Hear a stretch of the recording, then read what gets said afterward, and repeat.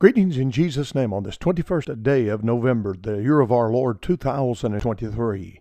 It's currently 20 degrees here in Sanford, Maine under beautiful sunny conditions. 7:23 a.m. making the morning broadcast. Many of you will hear it in the afternoon and throughout the day, and we give God the glory for how He continues to help us and encourage us along life's journey. It was a blessing last night to be able to be called by my son, Benjamin, and to go down in the woods and fetch out a 7-point buck. And we field dressed it, and it's off to the meat cutters, and we enjoyed the fresh tenderloin last night for supper. And he shot the deer, and an hour later we had fresh tenderloin in the frying pan. You just can't beat how tasty it was. And enjoyed that yesterday among many other things around the work of the ministry.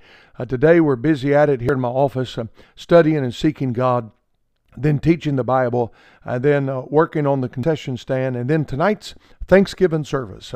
Tomorrow night also we have service, and so 2 Thanksgiving services back to back, and we're looking forward to a mighty move of God in the meeting today. Thank you for praying for our church and the outreaches that we might continue to press on for Christ here on the mission field of Maine. In your Bibles today, I would like to ask you to look with me in James chapter 2 and verse 26.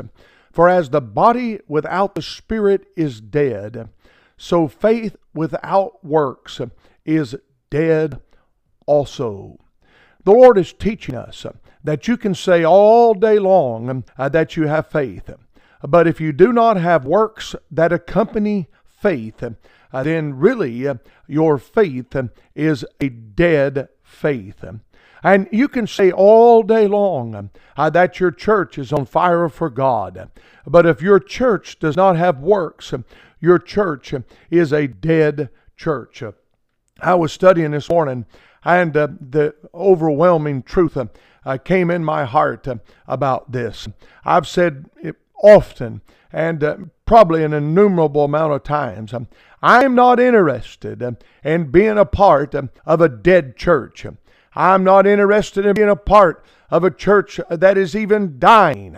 I don't want anything to do with that. My heart is so far away from that. I want to be a part of a church that's on fire for God. I want to be a part of a church that has the touch of God upon it. The singing, the choir singing, the church services, the Sunday school department, and every aspect of the meeting. You said, how does that happen? How do you keep from having a dead church? Well, a church has to have works. If a church is not doing anything, then biblically speaking, that church is a dead church. I wonder, dear friend, today, where does that leave all of us that are listening to this broadcast? What does the churches that we attend look like?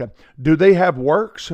God said faith without works is dead. Can we say that our churches that we attend have works? Do we have any type of outreach? Do we have any type of going forward for Christ? What about our Sunday school programs? Are they on fire for God? Do they have works involved where the Sunday school teachers are faithfully visiting their students and the Sunday school attendance is going up and up and up? What about the choir and music? Do we learn new choir numbers, or are we still singing the same exact choir numbers we've sang for the last 100 years? Do we have the touch of God upon us? Are there works involved? Do we practice? Do we prepare? What kind of works are involved in our choir, in our churches, in our Sunday school programs? I'm saying simply, beloved, today that faith without works is dead. And I don't want to be a part of a dead church that has no works involved. I want to be a part of a church that says, yes, we have faith in the Lord Jesus Christ. And yes, certainly we have works that accompany that faith. Let's be busy about the Father's business in 2023 as we're coming up on 2024, and let's keep forward for Christ. You've been listening to the Wings with the Word radio broadcast. Please send all correspondence to tbell@metrocast.net. God bless you. Have a wonderful Christ-filled day, and we'll talk to you again on tomorrow.